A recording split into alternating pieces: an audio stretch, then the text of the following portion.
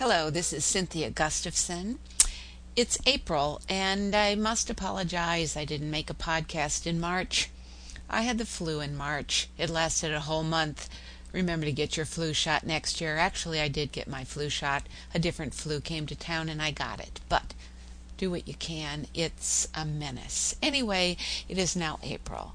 And the redbuds, the azaleas, the dogwoods, the daffodils, everything is blooming here, and it is absolutely glorious. Hard to believe that winter ever existed. But the poem that I want to read to you today is also about spring. But it's about one of those dilemmas that we all live in, which is, it is spring, but we're still at war. The poem I want to read is called Tomatoes in Cages. Now, if you're a gardener, as I am, you realize that when you put your little tomato plants in, you put these wire cages around them so that as they grow, they can hold on to the cages and they won't fall over. So that's what I'm talking about when I say tomatoes in cages. All right, let me read it. Tomatoes in cages. This spring, there's a war going on, and signs, letters, calls, poems, not even new life bursting from the soil can turn it off.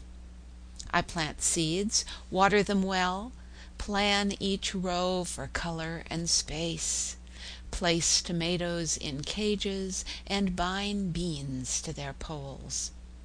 In the garage, I dig my hands into a dirty box and find the clipper sharpened last fall, ready for combat. Euonymus is first, too full and lush. Its bush covers my lilies. I snip, I prune, I slash, I clip, I sculpt, I amputate its invading limbs. Then boxwood, holly, azalea, prickly pyracantha, bridal wreath, even the graceful white bridal wreath.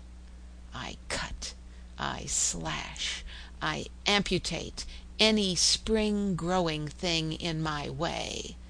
There is a war going on. Yes, there is a war going on. And even the beauty of spring doesn't make that go away. And so we prune our gardens and cut and slash and think in terms of war. Our vocabulary talks of war. Our rhythms talk of war. Every time I turn on the radio, there is talk of war.